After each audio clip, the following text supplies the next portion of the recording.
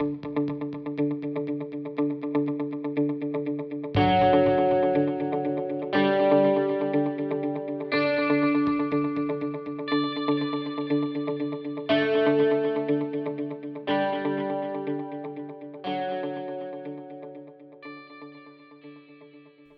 this audio, you're going to hear from Jean-Luc Boissonneault, the former owner of Freeform Fitness and the founder of JeanLucBoissonneault.com. Over a series of short interviews, we're going to talk to Jean-Luc about the early days of his business, where the idea came from, what motivated him to launch the business, and how he shaped the idea into something tangible. In this interview, I asked Jean-Luc, what were some of the emotions you wrestled with at the beginning, and what would you say to others who may be experiencing fear or doubt about launching their big idea? Would I do it differently? Absolutely. I didn't know anything. I didn't know what I was doing at all, right? I just had a lot of heart. I had a heart, and I had this no-fail attitude. Extreme, I would say almost delusional self-confidence that I would achieve it. I think I get that from my mom. Like, my mom was, when I played hockey, my mom always told me I could do whatever I want in life.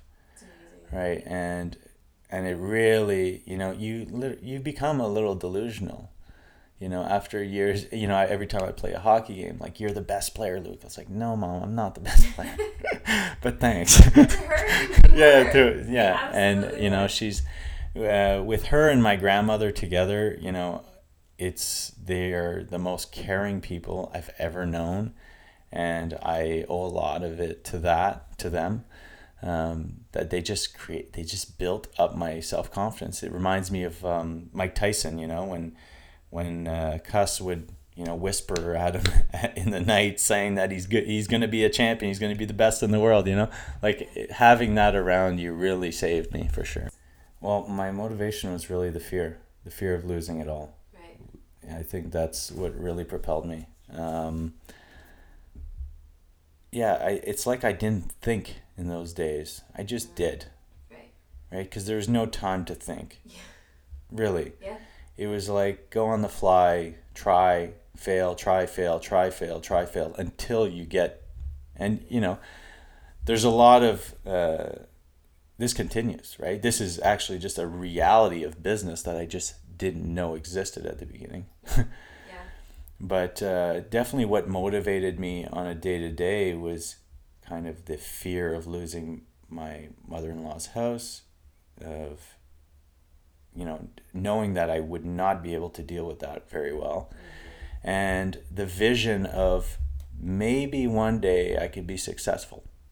Mm-hmm. Forget even freedom, I guess. At this point, it's just like, I'm not even really thinking about I'm thinking about paying bills to try to break even.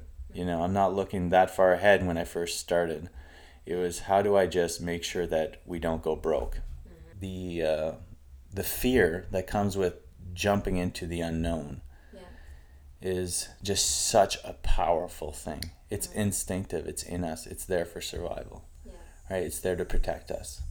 And, it was like that when there was, a tiger that's going to chase us, that's going to attack us.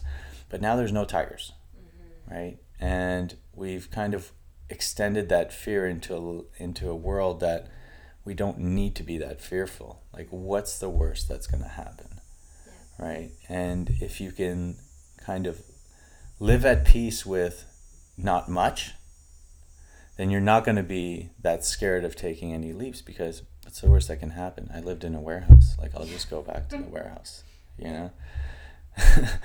So, when you're comfortable and you're in a job and you're thinking that is a safety place, it's not, you're mixing up the comfort with safety. And this comfort isn't necessarily something that's going to be good for you. In fact, it's not going to be good for you. It's going to, holding off on what your purpose is and what you want to do is only going to numb your brain and not really help you in growing, because it's taking that leap, that challenge, that actually builds you up. So what you're really doing is giving up on yourself. giving up on being a better person, being even better.